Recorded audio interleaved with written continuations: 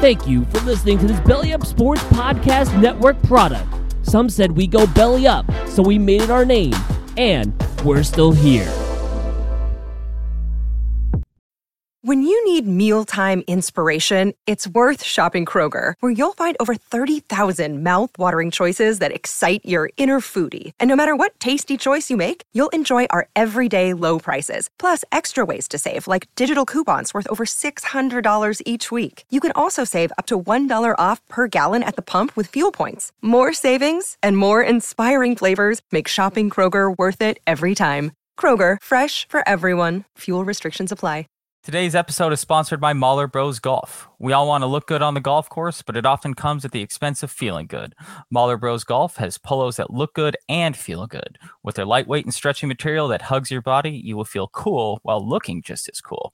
Their polos are guaranteed to make you look better, but it's up to you to golf better. On a hot summer day on the golf course, there's no polo that you would rather wear than a Mahler Bros Golf signature polo. Mahler Bros Golf has a large catalog of polos with designs for those who want a loud design and others for those who want a subtle and sleek-looking design. They also have fun tees, hats, tumblers, and so much more to make your golfing experience better. Use code BELLYUP at mahlerbros.com for 15% off. You know, when you're golfing, the sun's beating down, and you want to take your shirt off because of the heat? These polos almost feel like you aren't wearing one at all. Are your polos getting outdated and dingy? Time to get new ones that will make you stand out on the golf course. You need Mahler Bros Golf signature polos. Their polos are comfortable, slim-fitting, and will make you look good and feel good while you're golfing with the guys. You know, Subi, I live here in Scottsdale, Arizona. It can be real hot during the summer, and what I'm always looking for is something that's going to wick that moisture away and make me feel like I'm wearing nothing at all. That's what you get here with Mahler Bros Golf polos. Also, us being sponsored by Belly Up Media, they have Belly Up t-shirts you can buy at mahlerbros.com as well. That's mahlerbros.com/belly up. Mahler Bros doesn't only have polos, but they have really fun golf t-shirts that you can wear anywhere, maybe like the barbecue your family invited to you, or even that get together with your friends. Make sure to let them know where you got that shirt and wear it proudly. I'm going to wear mine this weekend during March Madness. Don't wait to try your new favorite golf apparel. Upgrade your golf attire with Mahler Bros. Get 15% off at mahlerbros.com with code BELLYUP. That's 15% off, mahlerbros.com with code BELLYUP. Turn heads on the golf course or wherever you wear Mahler Bros polos. Mahler Bros Golf. Look good, feel good, play good. You're listening to Theater in College Hoops. I'm Subi alongside me, Taylor Damel. We are brought to you by Belly Up Media. Go download, subscribe, rate, and review us on whichever device it is that you use. No college hooper of the day. We need to just get to the nitty gritty, Taylor. We need to get to the bracket. We have a fully functional bracket that is in front of us. So no college hooper of the day. Check out the website at theaterincollegehoops.com and make sure to follow me at Subi232 to find out where the theat is, and Taylor at Taylor Damel. Let's open the curtains for March Madness, baby.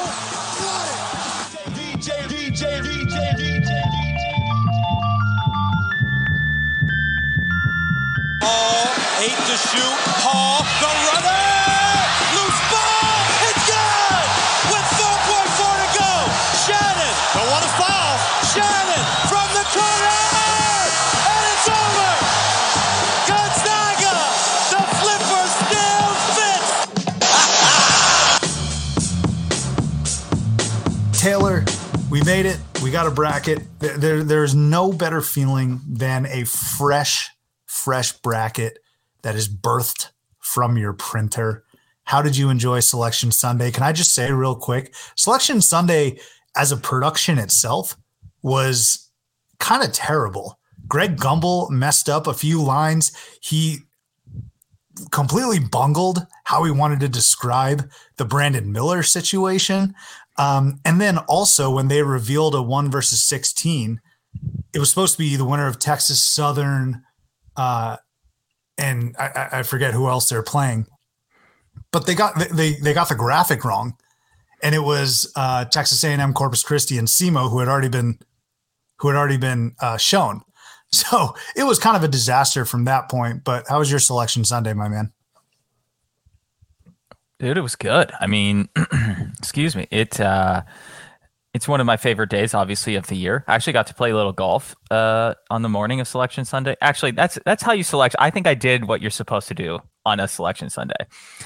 Put my bets in early, caught a little bit of the first couple games going on, played some golf, monitored everything on my phone, finished up golfing by the time all of the big games were wrapping up. So I got to see at least the second half of all of the major tournaments finals yesterday. Sat down, had a beer, a crispy Coors Light on draft, no less, and watched Selection Sunday. And I think that, to your point about Selection Sunday being a poor production this time around, I think they're trying to turn it each year into too much of a production. We just want to know who's playing where. I don't need 1,000 different like fluff this, comments that, cool titles, fun. Just tell me where Arizona's at. Like, just tell me who's the 1 seed in the West. Tell me who's getting that 3 seed out East. You know, who's got the bracket or the region of death. Who's, you know, I don't need to know a whole bunch of other stuff, because if you remember, not that long ago, Selection Sunday was like a 30-minute or hour-long program. Now it's like a 2-hour-long program, and it's all ridiculous. I think, to me, it's like, just let us get the bracket out there. I know I'm not against like the pomp circumstance, all that type of stuff, but I'm like, at least let's just get out here and then get into it. Although, you know, obviously one of the best parts of Selection Sunday is the reaction of each school. Although I do always think it's funny when they show a school like, oh, you're the 3 seed in the South region, and everyone jumps up and is cheering, and you're like, okay, nobody, like this, you knew you were making the tournament, right? Like, you knew that this is what you're going to be. I need more of like the Nevadas and the Arizona State's reaction. I don't need the reaction of Baylor. Like, that, they knew that they were going to be a top 4 seed, and they kind of knew where they were going to be. It's funny when they show those celebrations, because it's like, what are we celebrating here, you know? So that's my only takeaway from that production. I get why they're celebrating. It's an accomplishment, making the NCAA tournament. Sure. Baylor is this stalwart, a common theme that we see every single year. We've expected them to join, but I understand what you're saying from a fan's perspective. I don't need to see Meryl Streep acting surprised or pumped up for winning another Oscar, right? You think about, Bobby Hurley, who's already a lunatic in and of himself, right? If Bobby Hurley was an NIT team, for sure, I'd still want a camera on him to see the disappointment of him not getting into the NCAA tournament. Of course, that didn't happen. He does get to go. But I also think it's kind of funny and a little depressing, Taylor, when we see some of these venues. And I'm not going to call out a Purdue who had to play hours before Selection Sunday. I'm not calling out any team, right? Memphis, Houston.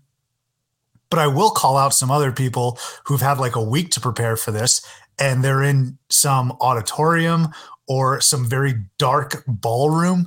And look, I'm not here to call out budget, anything like that. But when we know what Arizona does, they're always outside. It is a legitimate recruiting tool. But even a team like Marquette, it looked like they were at a bar.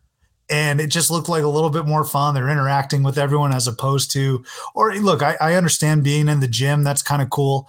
But just trying to be a little bit more creative if you're able to with budget and things of that nature. Because I know we're dealing with very small teams here, but there are some power teams where I'm just like, you look like a 7th grade assembly right now, and it doesn't look fun at all or energetic. This is a once in a year type of deal. Enjoy this. Oh, the flexing of like an Arizona, an ASU, a Miami, to just be like, oh, are you guys not watching the selection show at 80 degrees and can't go jump in your pool after you make the tournament? Oh, sorry, I didn't realize that wasn't an option for you. You know, I do enjoy that just from my own, personal perspective. But yes, you're completely right. I often wonder, like you said, and you're talking about not even weeks. Like some of these teams got to 25 wins a month ago. I was just talking about the AQ, but you're right. Teams that are they know they're in. Yeah, like you've known that you were in essentially since like the first practice of the fall, right? And you didn't think about how you were going to play this out. And you're a team that makes it every year, so how can you not know? Yeah, I'm totally with you on that. It's like, come on, spend $100 on like a banner at least or something to put up here. So, Selection Sunday. To your point, though, I was pretty tired. I was a little sleepy yesterday because I was burning oil during that Arizona UCLA game, which was magnificent. And then even just a ton of other great games over the weekend. But we do have a field, Taylor. Before we dive into the regions, we'll start with the South. But before we dive in, I just have to say, I hate this damn bracket. I usually every single year love the bracket. I'm somewhat dumb confident in my picks. Dumb as in, yeah, I'm probably going to be wrong, but seldom in doubt. Often wrong, seldom in doubt. I am probably going to be often wrong, and I'm very much in doubt. That's the worst feeling you can have. I feel like if I go back to the 7th grade assembly later that week and the weekend, it's the teen center or the dance, and I'm unsure of myself. I have zero confidence, and it's like a kid trying to dance with a partner at the teen center. It's just not good, and I really hate this bracket, man. I don't, and maybe it goes to the point that everyone was trying to convince me of that everyone sucks. I don't know, but I think there's just so many matchups of teams that and agendas and narratives that I was trying to push where I'm just like, God, I have to make a tough decision here. I didn't want to do that.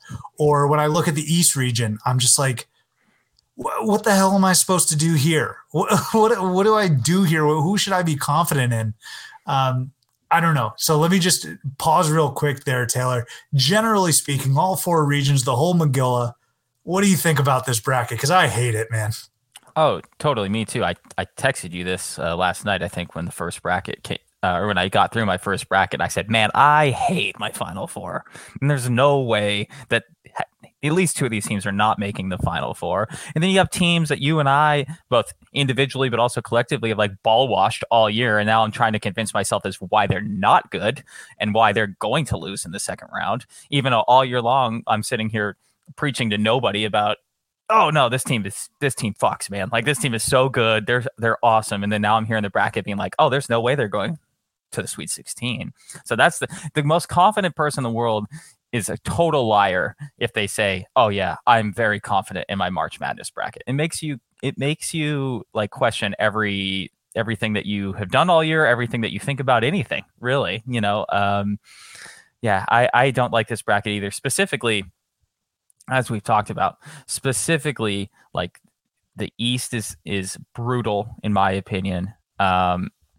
It is a little nicer when your team, your alma mater, for example, is good and is a legitimate pick to the Final Four, because that makes your decision making on that part of the bracket a little easier. When the team you root for is like a 9 seed, then that's not good, because you're like, oh, this is, that your bracket's wrong. Like, that's going to be wrong, but you have to still take your team to a certain degree, right? Unless you're the Shark. But I don't like this bracket either. I could see this being all 1 seeds in the Final Four. I could see this being no 1 seeds in the Final Four. There's so many things at play. You look at the numbers and you look at even the history. I mean, you look at last year in the Final Four, when you eventually get your Final Four and you're looking at it and you take a step back, I like to think, hey, what were the seeds last year? You had 2 2s, I believe, a 1 and an 8 seed, which was Carolina. And 3 of those teams were blue bloods. I think a lot of people expected them to get there. And then, of course, Carolina came crashing in. I'm looking at this. I'm like, who is going to be the one team to knock out what I believe in my Final Four are 4 of the best teams in the entire country? But I'm not feeling confident in it. But Taylor, why don't we start with the South? Okay. What I want to do format-wise, in the past, what we've done is just go pick by pick. I want to change it up here this year, Taylor. What I want to do is first start out with any upsets that you might have, not really looking at a 9 versus 8 if you can avoid it, but any upsets that you may have, and then just general thoughts. And then from there, You're going to tell me your Sweet 16, Elite 8, and who wins that region. As it stands today, please note, theater goers, we reserve the right to change this and switch this up anytime prior to March Madness tipping, not before this publishes. Okay. We're dealing with some injury issues that I want some more clarity on, and I need to continue to get inside my own head and flip-flop a million times. But Taylor, let me start here. Any upsets in the South that you want to highlight? Yeah, and I'm not sure if it's going to be considered that much of an upset, but I do have Charleston to the Sweet 16. I have them beating San Diego State in the first round, as well as Virginia in the second round. I don't think that is really going out on a limb. You're talking about a team that I believe they lead the nation in wins this year. If not, they were tied. I don't think anyone had less losses than they did. We talked about them a little bit last week with the Australian flamethrower Rain Smith. They got 5 dudes who average in double figures that are all their starters. There's a lot to like about this basketball team. I don't love San Diego State. We always talk about them as like the 20th best team in the country, and that usually means that you peter out by the second round or the Sweet 16. And in this particular situation, I just have them losing in the first round. And then I think Virginia has some issues this year too. They're not exactly they're never exactly like amazing on offense in terms of an overall score perspective. I think a team like Charleston that can score, literally anybody that has the ball that can score, might give them some trouble. So I like Charleston as kind of my big upset here to the Sweet 16. Yep, I got Charleston in the Sweet 16 as well, and it should be noted, you should probably fade me and follow Taylor, despite the fact that conflicts because I do have Charleston in the Sweet 16. But it should be noted I finished dead last in the goddamn Jerome. So maybe that's an added layer, Taylor, of why I hate this bracket, and an added layer of pressure for me, because finishing dead last in the Jerome is so bad. They give a podcast and a microphone to anyone these days. I'm acknowledging that. I'm fully acknowledging that my passion probably exceeds my knowledge of this goddamn and godforsaken sport. So I did finish dead last in the Jerome. Taylor, on the other hand, though, finished third. Valiant, brilliant. Second. Brilliant performance from TD. Got a 9 bomb. We were joking about the 9 bomb for SEMO for Johnny Freeze. 9 bomb for you for GCU. Grand Canyon, baby. Stand up. Maybe they'll be an upset pick later on in the bracket. Wow, if true. So I got Charleston as well going to the Sweet 16. SDSU, I feel like their offensive woes have kind of risen their ugly head recently. Charleston has won 30 plus games for a reason, folks. I doubted them even in their conference tournament, and they came out on top. Pat Kelsey and his boys, they are so fast and entertaining to play against. San Diego State is tough as hell. I understand that, but I think Charleston is built for this year. Like I said, 30 plus wins. I've finally seen the light after they won the CAA. The other upset, I think that's pretty trendy. You may have alluded to it. Furman and over Virginia. I personally don't see that. And the second Greg Gumbel announced those two teams in that matchup, I knew it was going to be a trendy pick because Virginia does look very troubling. Benton Vanderplas is out for the season, and they can't muster up any offense. However, I think they're good enough to get by Furman. Furman didn't necessarily impress me that much in the SoCon. I think, and remember, Virginia did win the ACC tournament, or excuse me, not the ACC tournament, but split a share of the ACC regular season title. So I think Virginia is good enough to get past them, but I think they lose to Charleston next round. Other upset, I don't know if you want to call it this, I think they're favored, but from a strictly seedings perspective, I'm going Utah State over Missouri. Stephen Ashworth, this is I believe a top 20 team in KenPom. They can shoot the leather off the ball. They pushed San Diego State in that Mountain West final, beat Boise State pretty convincingly. I like Utah State in this spot. Very intriguing though, because Missouri and Kobe Brown have been terrific down the stretch, but this is going to be a fun matchup. It's going to be a lot of points. I'll take Utah State though. So those are my two big upsets. Yeah, I was considering that. The other thing I was considering was I've been a big Din's guy all year as well with Furman. And this is where you start to really get into your own head about what you should be picking. Because then I'm like, well, I can't have a 12 and a 13 seed playing each other in the second round, as if either of the games have anything to do with each other, So definitely overthought that. I guess it's not really an upset, but I do have Creighton beating Baylor in the second round, which should be really a great game. And I would love to see, as a college basketball fan, I'd love to see a Creighton-Arizona rematch from the Maui Invitational earlier this year. So there's a lot of rematch potential and revenge games. We already got one settled with Bryce Hopkins going up against Kentucky, but there's a lot of opportunity for some of those games. Taylor, any other thoughts outside of the upsets, outside of that Creighton-Baylor game? Anything you want to talk about regarding Miami, Maryland, West Virginia is a little intriguing, but anything, past that first round, any teams you want to highlight from the South? West Virginia is a very interesting team to me because the numbers, and like Ken Palm loves West Virginia. The only thing that didn't love West Virginia was the actual results of the games. They didn't they didn't win nearly enough games to be as high as they are in all of the metrics. It's in my opinion, a tough potential second round game for Alabama, though. Alabama's young, as we all know. They shoot the hell out of the ball, and they shoot it a lot. West Virginia and a guy like Huggy Bear, this is not exactly his first rodeo. I could maybe see that West Virginia-Alabama game, if that's what it plays out to be, being kind of a sneaky good game of this tournament, because I think West Virginia has just been a team that hasn't been talked about all year because of their win-loss record. But if they can play up to what their metrics say, then that should be a very good game. In fact, they're the best 9 seed.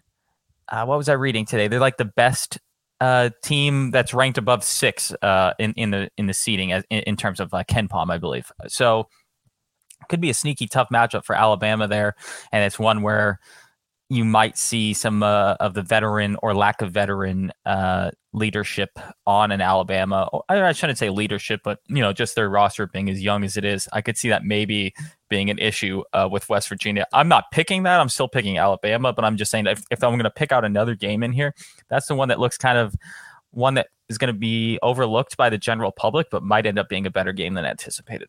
I think there's a lot of great games in the bottom half of this region, right? Bama, I think, is going to roll, obviously, against the 16 seed. I think West Virginia, Maryland might be a competitive matchup, but that's 2 teams that I don't foresee going very far or making any sort of runs. San Diego State, Charleston, that could be exciting a little bit, but I think Charleston's going to take care of business. Virginia, I think, is going to take care of business. And then this is where it gets really interesting for me. Creighton, NC State. I like Creighton over Baylor as well.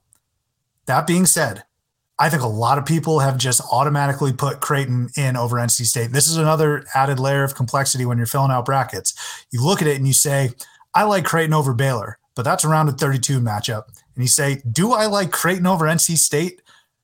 I do, but it's something that has given me pause. NC State's backcourt is tremendous. All right. And we've seen Creighton really play down to their competition at times this season, and we've seen them not play well. And you know my thoughts on Baylor Shireman and how he doesn't necessarily raise their ceiling, even though the ceiling's already pretty high. Just keep an eye out for NC State, all right? Also, Baylor, clean it the hell up right now. I'm not telling Scott Drew, who's going to be a Hall of Famer, how to coach and how to prep his team, but my goodness, you look like garbage right now. The metrics love you, but you look terrible, and you got a really, really dangerous UCSB team coming to play you. All right, this is the exact type of team that I think we would be on the lookout to upset a Baylor prior to them winning a national title. You think of Yale. I think Yale was the 14 when they beat them with Mackay. I forget the point guard's name, who eventually ended up transferring to Baylor. But be on the lookout, man, because Baylor hasn't looked good. They can't defend a soul, and UCSB has a lot of good guards that attack the rim. Again, I'm going to go with Creighton and Baylor in their first round matchups. Then I'm going to take Creighton. But those are some very interesting games there. Taylor, let's wrap it up here in the South. Give me your Sweet 16 matchups and who ends up winning. I think I know. I think you know, because spoiler alert, we have the same thing. It's Alabama over Charleston, Arizona over Creighton, Arizona over Alabama, to the Final Four. I think that's just how it's got to shake out, right? I mean, Bama's got to be really thrilled with their path. So some good things out of the South. Taylor, let's do the same thing in the Midwest now. Tell me about any upsets you might foresee. So I've been off on Indiana all year. It hasn't been a team that I've been a big fan of. So I have the Golden Flashes from Kent State making a run at them, taking them down there in the first round. I didn't pick it, but I am like one Coors Light away from picking the winner of the play-in game between Mississippi State and Pitt over Iowa State. I don't like Iowa State at all. And so I have them going just because I'm kind of fighting myself on that. Another team I've really liked all year is Iowa, as we've talked about. They can fill it up. Playing a team like Houston in the second round is not ideal for them, but they do have the firepower to maybe make that game competitive. I did not pick that either. Unfortunately, my bracket is pretty chalky on this side for the most part. I do have Miami going to the Sweet 16. So this is one where we've been talking about Houston all year and how good they are and how good they are and how good they are. And they are that good. And for some reason, I just can't get myself to take them all the way through. And I am kicking myself. But Penn State obviously came on strong pretty late there to make the tournament. I think Texas A&M is a pretty good team. Probably a team that really one of the most untalked about teams that was a top, a good team this year. They finished second in the SEC, I believe. Kent State's my big one on this side. My bracket is kind of chalky in here, but I think Kent State would be a shocker for most. I'm riding with you on Kent State, and it actually pains me quite a bit. But in looking at Indiana, and you kept saying it, I just don't trust the other guys. They have the potential.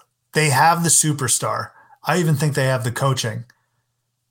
But I can't trust Miller Kopp and Trey Galloway. I can't trust Race Thompson at the line. So I think I am going to go with Kent State. And I even tweeted earlier this year, I said, look out for the MAC. If you want to keep an eye out for some teams or a mid-major conference that has 3 or 4 teams that can knock off a big guy, I tweeted this way earlier. I said, it's the MAC because you got Akron, you got Kent State. Obviously, it's only going to be Kent State, but some of those other teams, they could absolutely do it. I got Kent State beating Indiana as well, and it's going to be a rude awakening and a rude ending, I should say, for Trace Jackson Davis. That's really going to suck. Miami's one of those teams that I've been wanting to take to the Final Four, and then I'm alluding to what I had said earlier in the program about wanting them for my narratives. I can't do it. I can't, in all good conscience, take them to the Final Four here. But if I'm focusing on upsets, I'm going with Kent State as well. And I wanted to take Penn State over Texas A&M. I just think Texas A&M has been playing supremely well. Penn State has been playing really well as also, and they had a magical run in the Big Ten tournament. But some of these games down the stretch for Penn State, they've been so close and competitive, but they can't get it done. TAMU has gotten it done. They have been that good. And remember, they picked off Bama at home. Now, that's probably a result of playing in College Station. But if you contribute to, I think, one of the only 2 losses in conference that Alabama had, I will take them. You mentioned Iowa-Auburn. I usually don't say 9/8 is an upset. I still don't, but I think it should be worth noting. I'm actually taking Auburn in this game. I think the metrics like them a little bit more than Iowa, and I think Auburn's been consistently mediocre. I think I'd rather that than an Iowa team that lost to the worst team in the entire country earlier this season. Let's not forget about that. That Iowa could show up. And then here's my last thing. I'm not picking it, Taylor. I'm not picking it. But you know my thoughts on Matt 90-degree Langle. So sharp. They are going to push Texas. We've seen a 15-2 the last couple of years. St. Peter's over Kentucky. Oral Roberts over Ohio State. I'm terrified for Texas, man. I think they're awesome. I think they're great. But in terms of the trends of the last couple of years and how good Colgate is and how close they've been to pulling off these upsets, I'm not taking it, Taylor, but it's impacted the way I'm picking Texas moving forward. I mean, Colgate somehow is like a 14-point underdog in that game, which seems like a lot to me. And I am struggling with who I have coming out clearly to the Final Four of this bracket because I want to take Texas to the Final Four. I do. But they're playing a team like Colgate, like you said, who is pretty good, actually. And then I have them matching up later on with a team like Xavier. And I've loved Xavier all year, and that's tough. And so, yeah, I'm struggling with that same thing. You know, speaking of other upsets, Drake over Miami has been I believe ESPN bracket insiders, whatever, has said that that's the most picked upset so far is Drake over Miami. And I just think people have just been, as bad as the ACC was all this year, I think people are just underselling Miami and are just, you know, fishing for that pick, that 112 over 5. Norchad Omier, I need to know his status for Miami. Yeah, totally. But I still think they beat Drake even without him. Miami's only a 2.5-point favorite in that game, though. That's tough. So I'm a little surprised at how big the spread is. Colgate, Texas. I still think Texas wins, but I think it's just a game that's probably going to be, at least in our estimations, a little closer than what I think the normal person's going to think. Bro, I think they're going to win too, but I wish I had the foresight to say, yeah, I think this guy, Max Abmas, could give Ohio State a run for his money. Yeah, I think Doug Eater and no one knew St. Peter's. And I guess you take solace in the fact that no one's going to pick Colgate over Texas. But what I will say is I'm going to take Texas to win that game. But I really would not be surprised if Colgate wins. It would not shock me. I'm done being shocked with a 15 over 2. I think Colgate's criminally underseeded here, and Texas got a shit draw. I'd be pissed, kind of.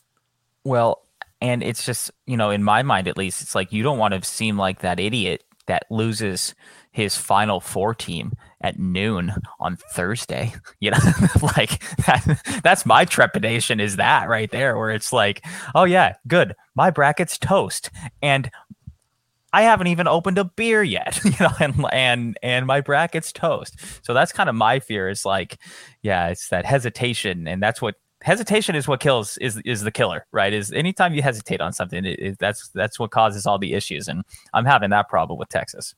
Literally in everything in life, especially in basketball, right? You get an open shot.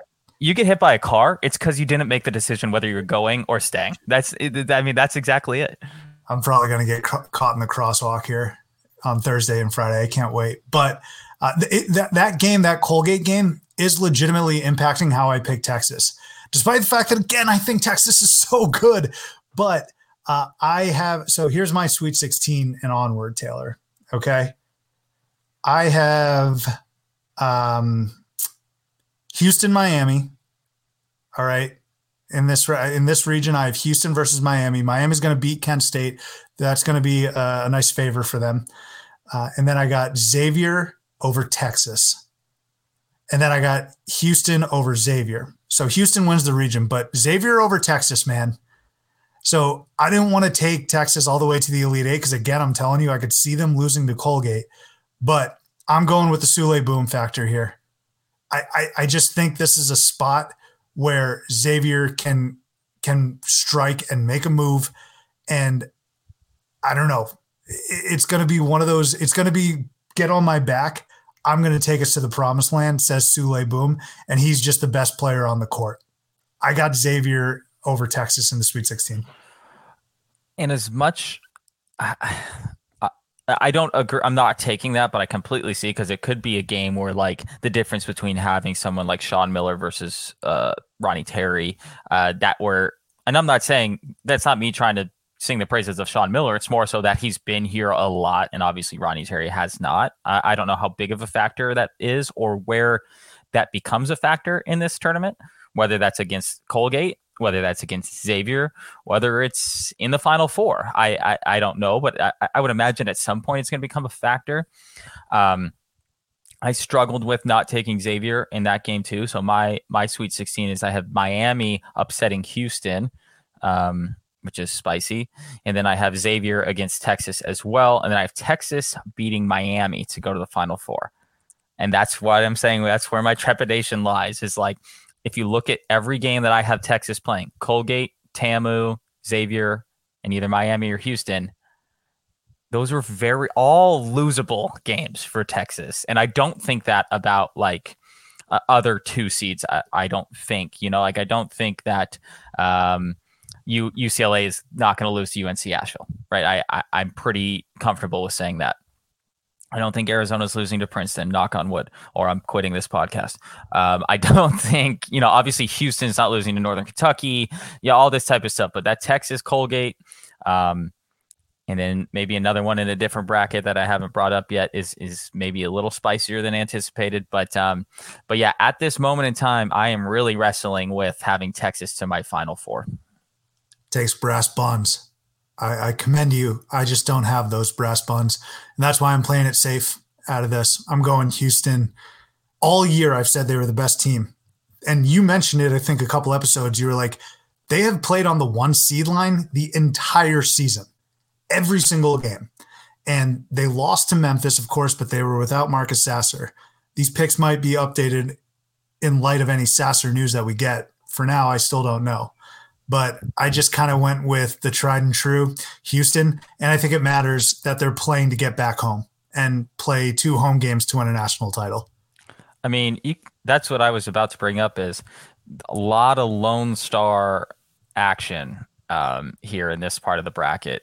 Obviously TCU is in a different part of the bracket, but Texas A&M, Texas, and Houston, I don't think Texas A&M has a shot, but Texas and obviously Houston, how cool of a storyline would that be in the Elite Eight to go home in a lot of ways for both of them? Obviously Texas is in Austin. I understand that, but really a Lone Star showdown for the Final Four in the Lone Star State, that's a pretty cool storyline if that all comes to fruition. I'm also a sucker with storylines and how I pick this. It's like, do I foresee Kansas and Texas playing for the 4th time this season? Is that a possibility? All these different things. So that is the Midwest region. All right, Taylor, let's go to the West now. All right. Any upsets here? Also, can I just point out how much I hate this every year when this happens, when the West is in the bottom right and the South is in the Northwest and the Midwest is in the East, and the in terms of like where the brackets actually line up. Like a human compass. It doesn't make sense. Yeah, I know. I know there's reasons for that. I understand that. So I just always laugh at that. Anyway, so the West, I kind of, really like my team I have coming out of the West for the Final Four, but let's start with any upsets. I don't know if it's that big of an upset, but I have Boise State over Northwestern. As much as I like this Northwestern team, I think Boise State is better than a 10 seed, really, I think. I've watched a lot of them this year. Obviously, we've talked about the Rices, this father-son duo there at Boise State. I think they're a tough team. I know they just blew it in their conference tournament last week, but I'm okay with that. I'm gonna take them over Northwestern, and then I have Iona over the Con. And UConn's a popular Final Four pick this year. And I think if you've listened to this program, I've been trending off of UConn pretty much since the holiday season, when they pretty much became the number 1, number 2 team in the country. I don't love that, Matt. I mean, think about if you're UConn, you make the tournament and you get to play one of the 10 best college basketball coaches of all time in the first round. That's tough. I know that Iona's not as talented or big. I get all of that. I just think that there's got to be a Patino factor in there somewhere, and that's where I'm going to bring that in. It is there. Not an upset. I have Illinois over Arkansas 8-9, but those are my kind of. The Boise State one's not that big of a deal as upset wise, but I think I'm very much in the minority of having Iona over UConn. Yeah, I think you are as well. That's an interesting pick. That atmosphere is going to be electric. I think that's in Albany. I think they're playing that game in Albany. And of course, if you know those two fan bases, there's a lot of representatives for both of them in the New York area. So I'm staying with Connecticut there. But in terms of upsets, I know UCLA is not going to lose to UNC Asheville, but UNC Asheville has Drew Pember. And UCLA is struggling right now at the big position. They have to deal with injuries with the Dembona, who I think is going to play or probable. Need confirmation on that. Someone keep a log for me, by the way. Someone needs to keep a damn injury log. What's going on with Norchad Omier? What's going on with Marcus Sasser? What's going on with the Dembona? All right. I know Jalen Clark's done. I know Zagai Zeeler's done. Very sad. But I need to know some of these other probables, all right, before I set this baby in stone. Mac Etienne's not very good. Kenneth Nwoba is all right. He can defend better than a Dembona, but I think UCLA is going to win the game, but Drew Pember might be able to have his way for UNC Asheville. I'd also have Boise State over Northwestern. I think there was a bit of a streak there for Northwestern where after they broke into the rankings and when after I think they beat Purdue, they kind of slipped a bit, and they slipped again in the Big Ten tournament. I think Boise State just has a little bit more firepower.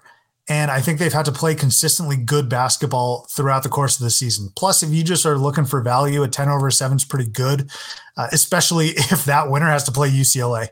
I think UCLA is still being criminally undervalued. UCLA is going to beat either of those teams. Outside of that, everyone I think is going for VCU over St. Mary's. Not sure why. Aiden Mahaney. The A-10 was a one-bid league. It was not a good conference whatsoever.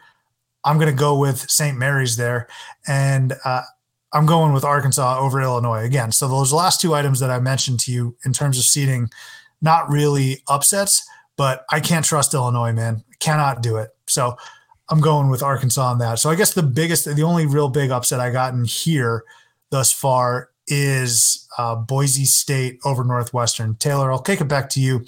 Any other items you want to highlight here from this region? Anything that jumps off the page? So that Boise State Northwestern game is in Sacktown, the MacTown as well, by the way. So you're going to have a very pro Boise State crowd there. I don't think a lot of the nerds from Northwestern are flying out from Chicago to Sacramento for the weekend. I'm just going to guess that Sacramento is not exactly driving distance from Boise, but it is certainly within a 1 hour, hour and a half type of flight range.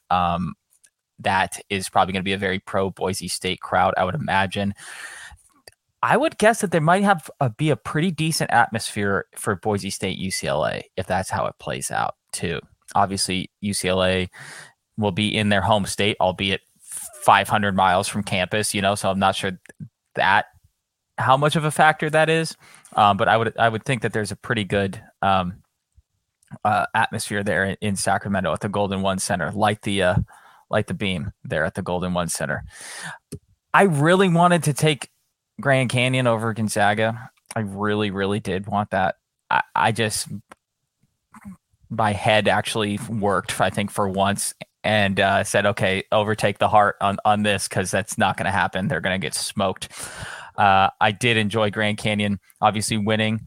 I was rooting for them all last week, and I don't like Gonzaga at all, so I had to put my biases away on that one. Very interested in how this Eddie Lampkin situation with TCU affects them, though. I don't think ASU or Nevada is any good, or either of them are any good.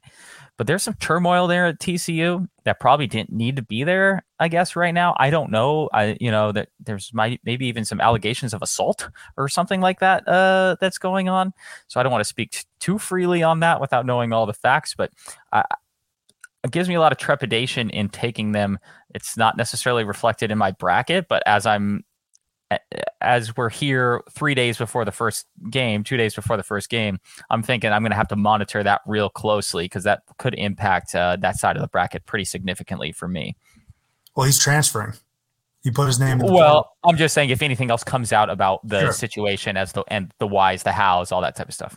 I just didn't know if you knew that or not. Wanted to confirm you knew that. But yeah, Eddie Lampkin gone from TCU. And I agree, because coming into this tournament just 3 weeks ago, man, I feel like it's just gone completely downhill and this might be Jamie Dixon saying, you know what, I'm done with challenges. I'm done with out of conference games in the middle of the season.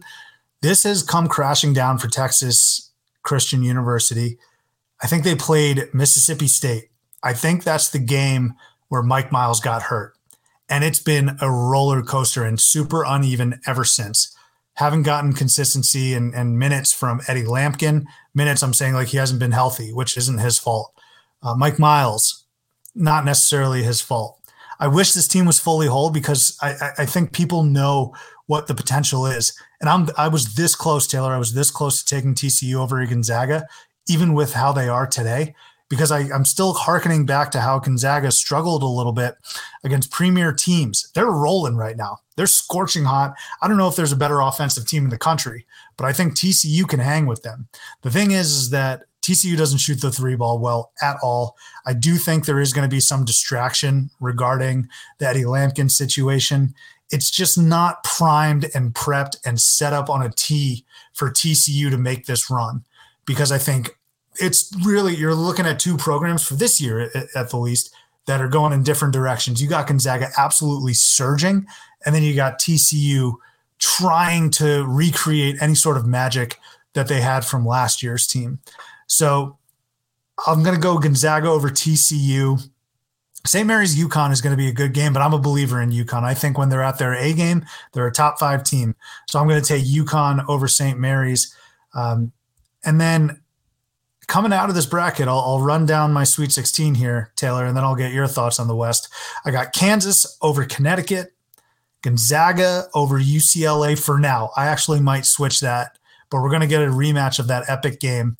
And then I got Kansas coming out over Gonzaga. Right now, I've been a huge, huge wiener, I think. I have a 2 seed, a 1 seed, and Kansas is my second 1 seed.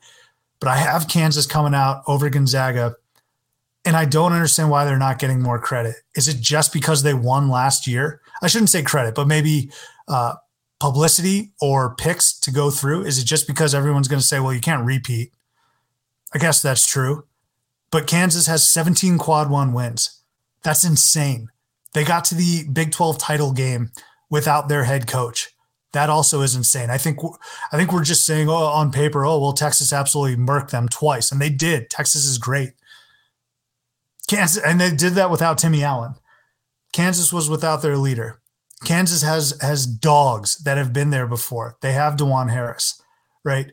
They have Jalen Wilson, who's arguably the best player in the country. I just got to go with Kansas over Gonzaga here, but it might be Kansas over UCLA. Taylor, what's your Sweet 16 and who you got winning? Yeah, pretty similar. I've Kansas. I don't think Kansas is going to have any issue. They're going to dispatch. I have Illinois winning, but it doesn't matter, over Arkansas. But Kansas is going to walk into the Sweet 16, in my opinion, where they're going to also beat St. Mary's as well. It's unfortunately West Coast Conference fans would be salivating at the opportunity to have Gonzaga and UCLA play, and maybe a St. Mary's Gonzaga Elite Eight. I have both of those teams unfortunately losing in the Sweet 16 though, and I have UCLA despite how much I haven't really loved them. I just think they have a great path here. I think that Gonzaga is not. We know that they're not the elite Gonzaga team from years past, although they are playing better as of late. At that point, Bona should be healthy because we're talking about literally 2+ weeks from today. So I don't think that's going to be an issue. Obviously, Jalen Clark will still not be there. And I still don't necessarily love Tiger Campbell. Because of those factors, though, is why I do have Kansas coming out of this side of the bracket as well. I think this is a great Personally, I think it's a great draw for Kansas here. You're talking about if your path to the Final Four is playing Arkansas or Illinois, a West Coast Conference team that's not Gonzaga, and then you get to play an injured 2 seed from the Pac-12, no less. I think that's a great fucking path, if you ask me, as a 1 seed. I agree. Looking at the path, and again, just looking at how great they were all season. They've had stretches of complete dominance. I think we're looking at them as the number 1 overall seed if they win the Big 12 tournament. Of course, Alabama ends up winning the SEC tournament, and Kansas loses theirs, but it's still there, right? And I think with the Big 12, some of these teams just need to stop beating up on each other and giving us reasons to pick them apart. I feel like that's what we're doing with Kansas. It's like, oh, well, did you see that they lost to a Timmy Allen-less Texas team? Yeah, but I also saw them perform so well throughout the entire season, and I saw them rack up this insane amount of Q1 wins to put themselves at that one line, and I'm just like, they're a machine. These are players. Yesufu, he was on that roster last year that went and won a national title. I know they lost a lot, and of course, they got Bill Self. I don't know. I don't know why Kansas is being so undervalued here, but I'm going to go with the Jayhawks out of the West. And you know what, Taylor? Damn it, I switched up. I went UCLA over Gonzaga, so Kansas is going to beat UCLA. That performance in the Pac-12 title game without pretty much any big man was really, really telling. And I don't know if it was eye-opening, because I always knew UCLA is a tough son of a bitch team. I think a lot of people are selling them a little too short. And I said, look, they're not going to get to a Final Four. I'm pretty confident in that. But I think people were saying they're done round of 32, Sweet 16. I think they'll get to the Elite Eight. Well, matchup wise, yeah. I think if you were just looking like in a vacuum, right, I don't think that they're like an Elite Eight potential team if they were maybe in a different bracket. But like if they had to play Xavier, if they were in Texas's spot, I'd take Xavier over UCLA personally. And I'm not saying that that's all true or whatever. I'm just saying that they have a really good draw, I think, for what their team is right now. I've been meaning to bring this up, and we talk about this every year, but this part of the bracket also goes to show how little the committee actually cares about conference tournament performance. UCLA lost twice to another 2 seed this year. That other 2 seed is not in the West. They got sent somewhere else, and which is fine because now that I look at where Arizona is at, I'm like, I would rather not have to play Kansas at any point until like the national championship game or Final Four or whatever, right? So I'm not upset about it. All I'm saying is, like, St. Mary's got beat by 1 million American points in their conference title game. Still a 5 seed. Still in their preferred side of the bracket or part of the bracket in the West. So it really goes to show you how little the conference or the committee actually cares about conference title games, which we know this every single year. And yet every single year we're like, well, I don't know if they perform well in the conference tournament, blah, blah, blah. The only teams it really affects are the Grand Canyons and the people with the automatic qualifiers, unless you're, or like a Penn State, something like that. It doesn't really affect the Kansases, the UCLAs, the Arizonas, even the Dukes of the world. Duke won their conference tournament, and even they're still a 5 seed. You absolutely nailed it with Penn State. That's kind of like the sweet spot of what everyone's looking for, is a name that we're familiar with. Not everyone's familiar with Southern Utah or Texas Southern, right? But a name that we're familiar with, which is a Penn State, that was a 10 seed that had to do damage. They had to do damage in the Big Ten tournament to safely get in. And they did exactly that, which is get all the way to the title game and then lose, right? So it is important for those guys, of course, the one bid leagues as well. But yeah, I get what you're saying. UCLA, I think what they did was, well, you know what? Arizona has some pretty crummy losses. I know they won some really great games and against some top 15 teams, but UCLA doesn't have as bad as losses. So let's give it to them. And you know what? You're right. That is perfectly fine. So we both have Kansas then coming out of the West. Let's finish it up now, Taylor. In the East, upsets and storylines. I'll yield to you. God, I hate this region. Worst, man. Oh my God, I hate this region. I have done this 8 times and have come out with 8 different results, essentially, of how this works out. So I have gray mustache hair because of this goddamn region, man. Jeez.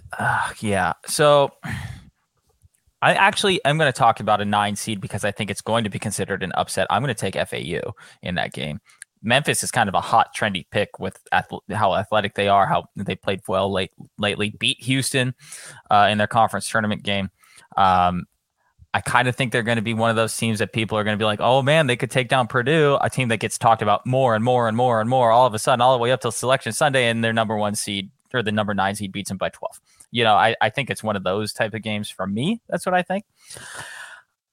in half my brackets, I'm taking Oral Roberts. I guess in like half the other ones, I'm taking Duke to the fucking Final Four. Like I think if they can get past Oral Roberts, I actually think this is a really, really great draw for Duke. And I know that I'm not going out on a limb by saying that. That has been kind of the topic of discussion in college basketball over the last 24 to 48 hours. Is Duke's path is attractive. We haven't fully seen the impact of Zakai Ziegler not being available for Tennessee anymore. Obviously, they had a couple games since that injury. I'm not sure we've seen the full impact of it yet, so that's still there's a lot that we still have to figure out there. Duke is 17-1 when they're not injured. I mean, that's a pretty good indicator for what the ceiling of this team is. As much as I don't like a lot of their pieces, they've got a really great path here. I have Providence beating Kentucky in the first round. That's kind of my big upset here. I don't think Montana State, the Bobcats, are not going to beat the Wildcats. I do not think in that. I have gone back and forth with USC over Michigan State.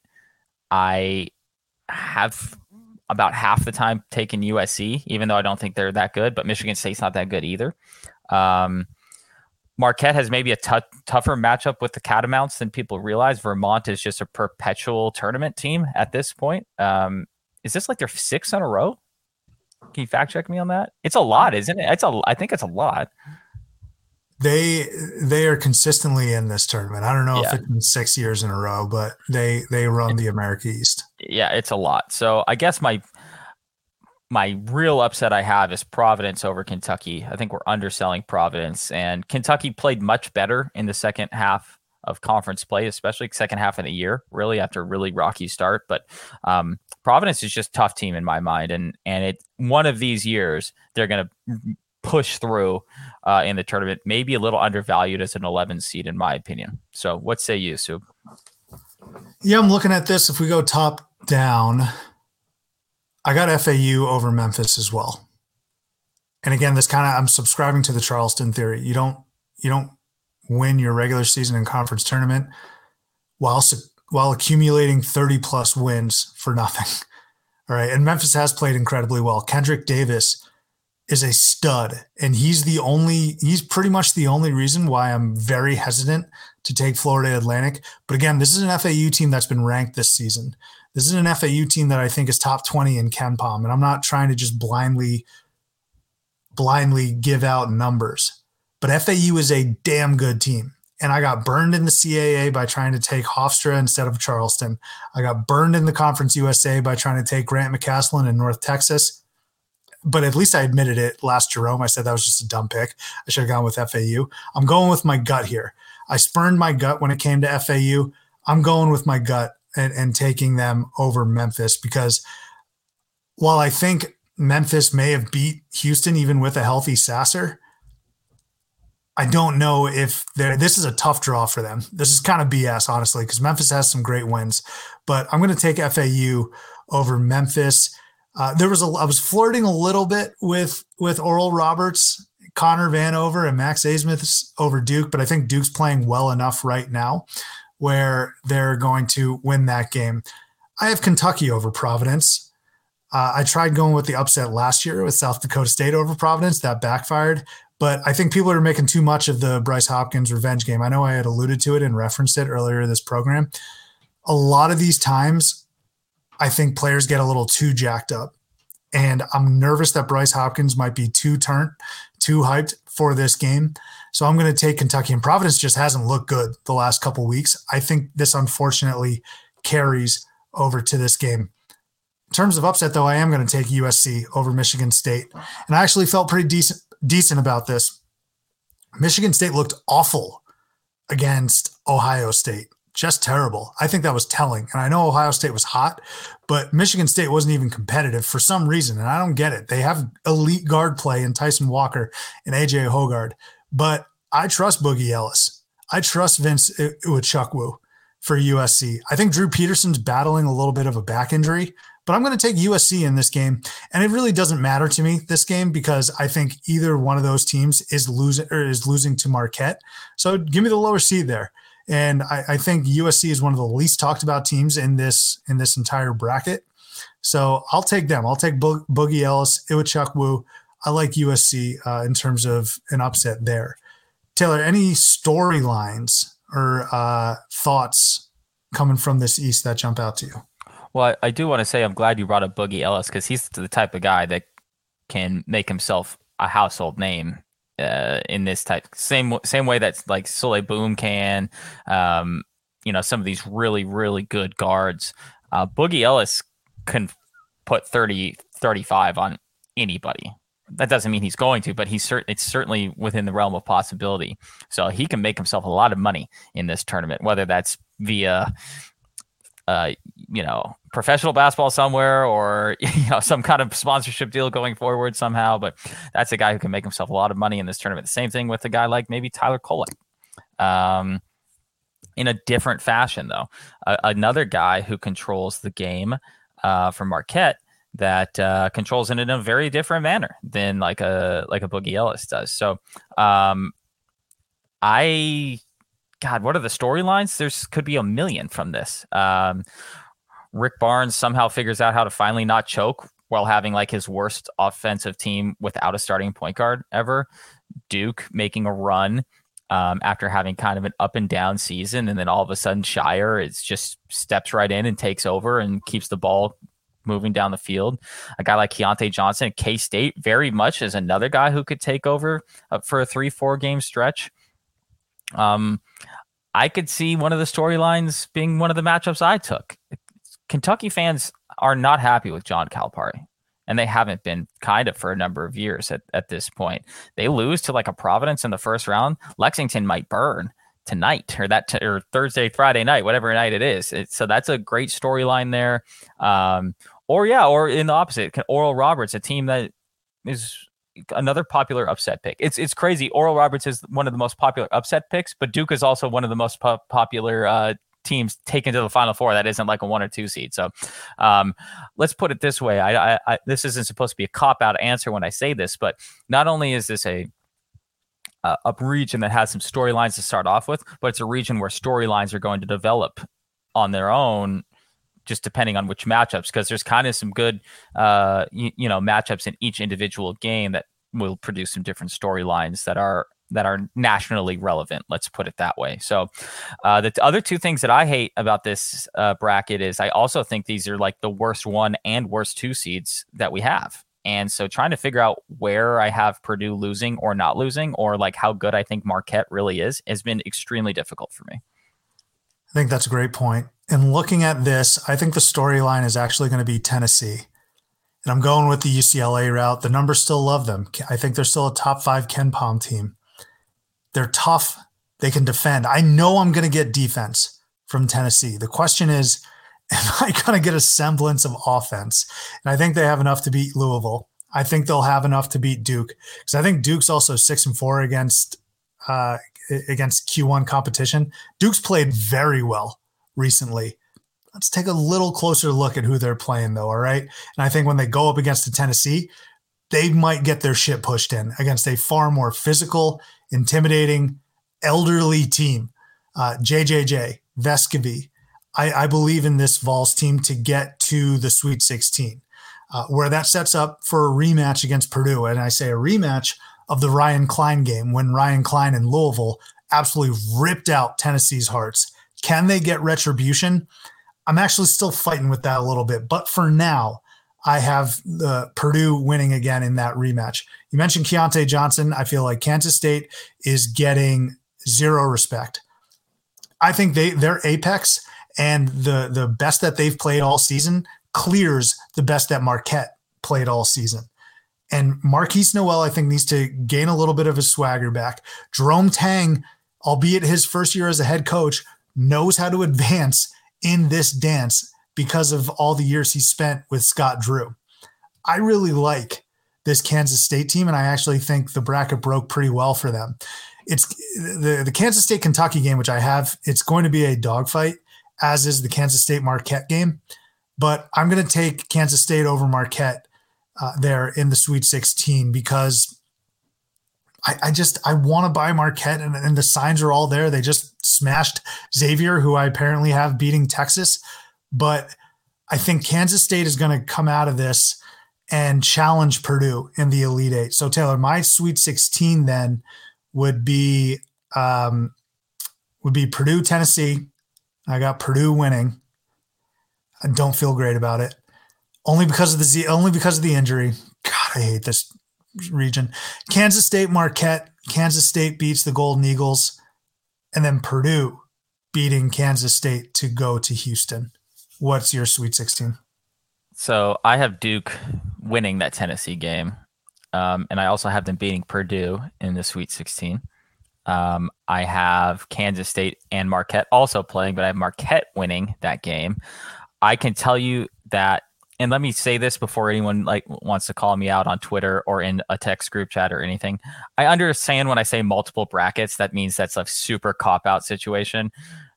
And so I'm going to tell you that I've probably taken each of these 4 teams to the Final Four in each of my brackets. There's only one bracket I care about as my own. But if someone gives you the option between having 1 lottery ticket or 25 lottery tickets for free, you should take all 25, because if someone has an opportunity to win $1 million for the best bracket, you might as well toss as many in as possible. There is only one bracket that I'm submitting to all bracket pools and everything, and that's the one we're talking about today. But I will say that, yes, I have taken all of these teams to the Final Four at some point. But in this situation, I'm taking Marquette to the Final Four. And if you want me to sell you on that, I can't. I can't sell you on that. My sales job for Purdue is, for the love of God, Matt Painter has to break through. You have the National Player of the Year who just posted back-to-back 30 and 10 games. You have a guy who's going to get a friendly whistle. You have the only thing that scares me is you have freshman guards who I think might wilt under the bright lights of Braden Smith, a Fletcher Lawyer. Kind of terrified about those guys, but I think at this point you have to ride Zach Edey. And look, if I'm coming back, I didn't take Purdue all that far last year, but they lost to St. Peter's when they had no business doing that. This region is just such a cluster, Taylor, that I'm reverting back and I'm just like, God damn it, whatever. I'll just go with the 1 seed. Maybe this year Matt Painter will break through and it's going to be happy times in West Lafayette. So yeah, I'm going Purdue over Kansas State to get to Houston, but my God, I don't feel good about this region. So let me ask you about this region specifically. In terms of the double-digit seeds, which one do you think would have the best opportunity to go to a Sweet 16? Is that an Oral Roberts if they beat Duke? Is that a USC if they beat Michigan State? Providence if they get past Kentucky? Those are the only 3 that I would maybe see have an opportunity to go further than that second round. You might call me crazy here, but it might be Montana State. Big Bobcat guy, huh?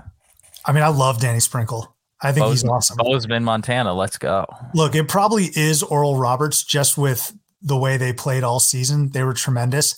But again, I'm telling you, it's a different beast when you go up against the Tennessee Volunteers team.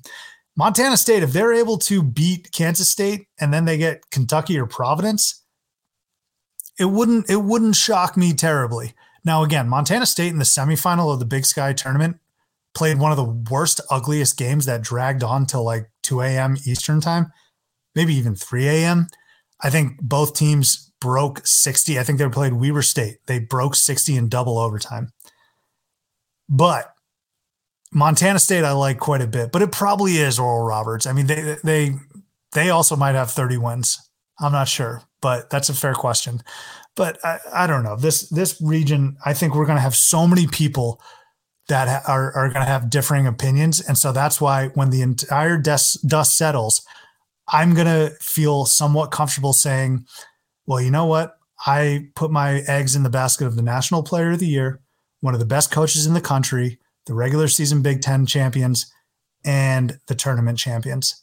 I can at least sleep well knowing that. So I just want to bring up a text that I literally just got. It's from one of my dad's buddies. He goes, dude, can you send me your bracket? I'm totally lost right now. I said, dude, I hate to tell you this, man, but I am in no different situation, despite the fact that I masquerade as a college basketball fanatic. So we're all, whether we're quote unquote experts or just regular ass folk, at least in that part of the bracket, I think total crapshoot. Well, you're talking to a last place Jeromer over here. I still need to take a few laps for that one. All right, Taylor, let's go ahead, get on out of here now with our final four picks, national title winner. Remind the people your final four and then what the title game is going to be. So my final four is Arizona playing Marquette and Texas playing Kansas for the 14th time this year. And in the finals, I have Arizona against Kansas this isn't shocking, with Arizona winning that game, a high-scoring game, 85-78. So I have Arizona all the way. I don't care if people think that's a homer pick or not. I don't think when you take a number 2 seed to win the national championship game, that's a homer pick. So I'm sticking with that. Arizona over Marquette, then Arizona over Kansas to win the national championship in Houston. So I got Arizona over Purdue in the Final Four. I'm saying this out loud just makes me think this all sucks too. Like this is all wrong. God. Arizona over Purdue, the two biggest chokers in NCAA tournament history. That's what we got. God, that really is just West Coast Arizona versus Midwest Arizona, or West Coast Purdue versus Purdue itself. God. But I got Arizona over Purdue in the Final Four, in one Final Four matchup. And then I got Houston over Kansas in the other Final Four matchup. First of all, I think Houston's better. It is incredibly difficult to repeat, but Kansas is good enough to get to the Final Four. And then I don't know if they're good enough to repeat with the target on their back and do so in a true road environment. That's rough. I'm telling you, if Houston can get back home to that Final Four game, I think it might be a reversal of the ass whooping that they took to Baylor. You remember the last time they were in the Final Four and they lost to Baylor? They took a true shellacking. I wouldn't be surprised if they gave a shellacking actually to Kansas, much like Texas did to Kansas. And then it would be full circle for both of those teams, because Kansas gave an ass whooping to Villanova last year, if we recall, in the Final Four game. So I'm taking Houston over Kansas, Arizona over Purdue, which means we got Arizona versus Houston. The Aubrey Coleman game. If you remember, he stepped on Chase Buddinger's face back in like 2009, and it resulted in a crazy fight and a wild comeback for Arizona. And this is actually, I don't know why I referenced that when we had a rematch and we had this game. No, we don't have to talk about last year's game. Let's throw it back to 15 years ago instead. I prefer that. Revenge for the Wildcats. It's incredible being an Arizona fan. You lose so many heart-wrenching and heartbreaking games. You actually gain a ton of revenge opportunities. So, revenge game for Arizona here against Houston. They win the national title. I got it 63-59 Wildcats. Well, you can't really say Wildcats, but that works too. Why not? Arizona Wildcats versus Cougars. Remember that, baby. Yeah, well, I'm seeing, oh, yeah, there you go. So I was seeing something different on screen. Sorry, my bad. I love that. Can we talk about one more thing? And that's because you have it in front of your face right now. Please. And that is how important is it to name your bracket? For me personally? Yeah. Yeah, very important. I think you have to. I don't just want to be like Big T 7-1, Big T 7-13. Taylor's terrific bracket. Yeah. I got Taylor's swag bracket as my random name on the Yahoo one. I had to change that pretty quickly, though. So I do want to say that the bracket that I have Houston winning, I want you to guess. I know I'm flying off the cuff here, but I want you to guess at what I named that bracket. So if Houston's winning, Marcus Sassafras, then Bad Hose at Onyx. Yeah, come on. This is way too deep into our college basketball fanhood. The fact that I'm naming a bracket after a strip club. Trinidad James, right? Yeah, gold all in my wrists. Let me take a look at what the games are tonight. I'm pulling that up right now. So obviously we got the 216s and the. I should be in the. I want to be in the building right now. I'm about 30 minutes away from Dayton. Be really sweet if I was able to get to the games. But the games tonight: Southeast Missouri State versus Texas A&M Corpus Christi. You got a prediction for that one? SEMO versus TAMU Corpus Christi. It is Corpus Christi, not Texas A&M Commerce? No, it's Corpus Christi. They won. It is Corpus Christi. Yeah. Okay. Yeah. Sorry. There is a Texas A&M Commerce as well. Yeah, they didn't get the AQ. Plus, I think they were this was like their second year in D1. Go ahead. Sure. Sorry. Give me Texas A&M Corpus Christi, and if we're referencing the 2009 Arizona Wildcats, it's going to be the Garland Judkins game, who did transfer to Texas A&M Corpus Christi. So that's who I'm going to roll with in that one. Many say Garland laid the foundation down for TAMU Corpus Christi, who, by the way, is dancing for the second straight year. You know what? Damn it, I'm going to go SEMO. I listed out the best stories and the teams you really want to root for. SEMO's on that short list along with Kennesaw State, who's like actually pretty good. The other two, SEMO and Texas Southern, just aren't very good, but root for the fun of it because they have close to Texas Southern definitely has a sub 500 record. I don't know about SEMO, but Kennesaw State's actually good, but give me SEMO. Why the hell not?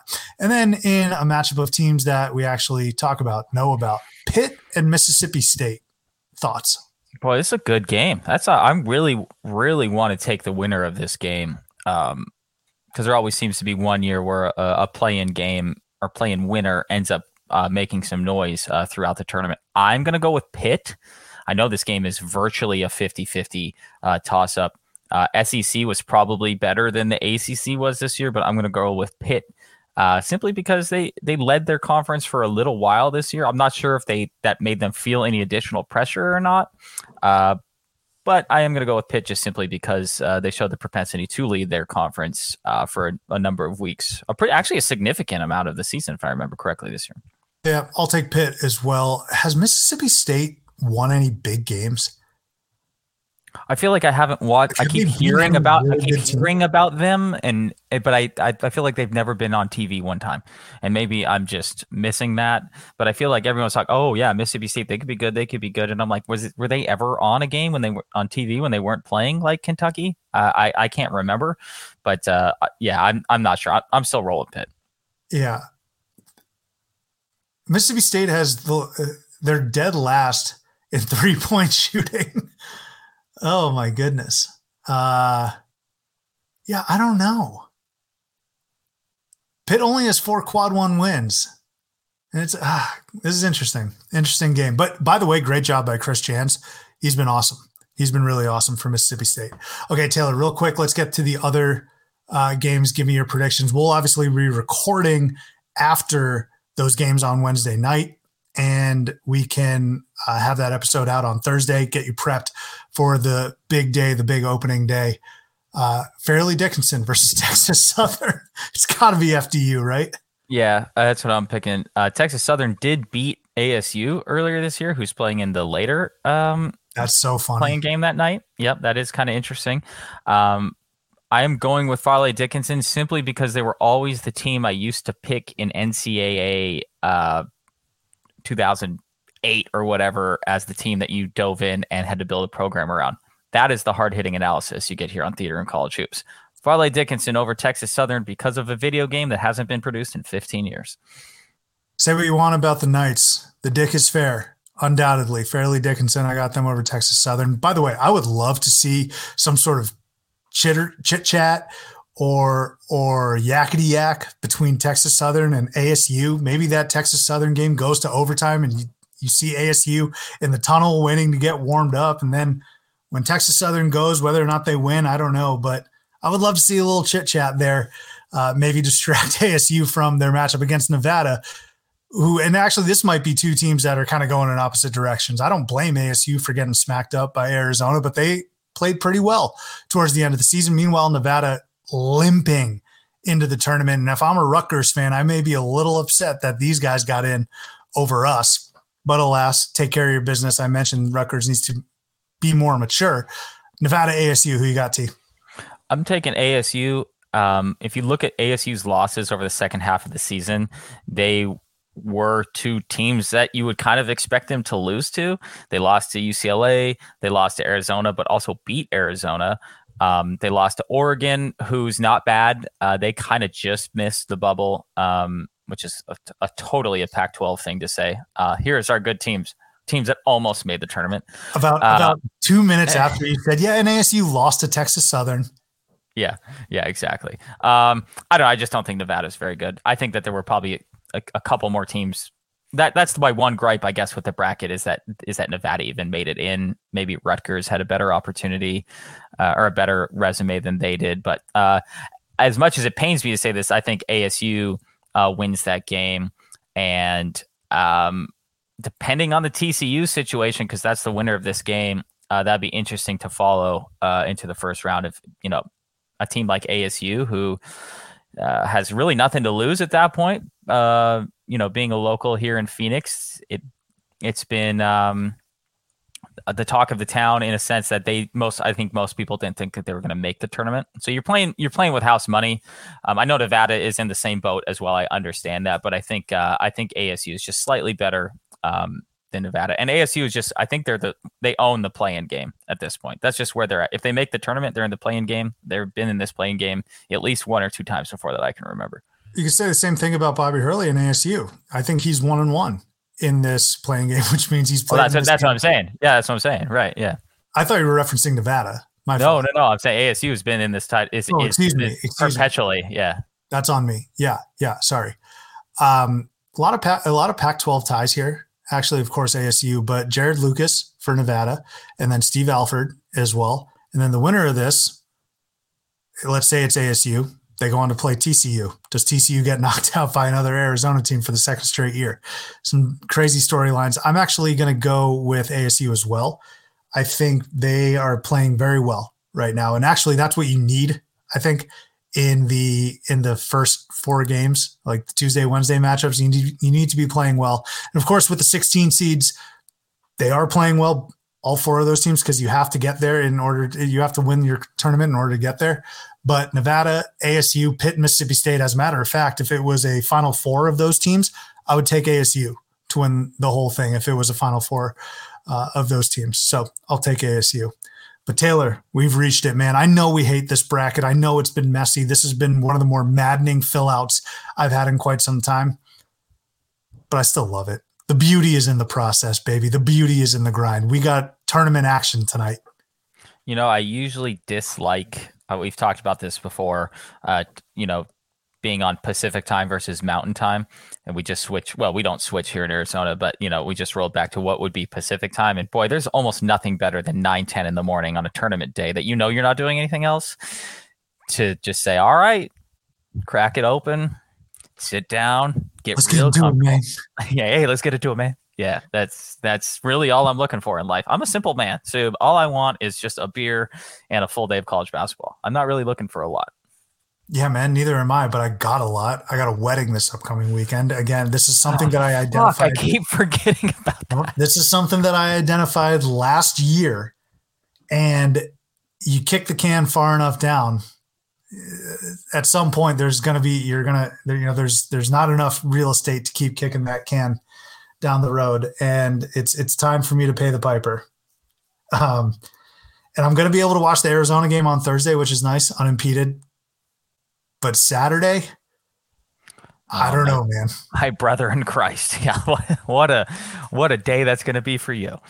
Especially if we got Utah State, Stephen Ashworth. It genuinely will be better for my health to not watch that game, because that's a perfect game for Stephen Ashworth to just go insane and bury a bunch of threes, which Arizona does not defend very well. But I'm getting way too ahead of myself. Let me procrastinate my worries and the issues. At least I get a free meal on Saturday, whatever. But we got tournament action, man. Enjoy the first four. Enjoy Southeast Missouri State, Texas A&M, Corpus Christi, and then also Pitt, Mississippi State. We will catch you next time on Thursday to break down the other first four games and maybe see if we've updated our bracket. See you next time, folks.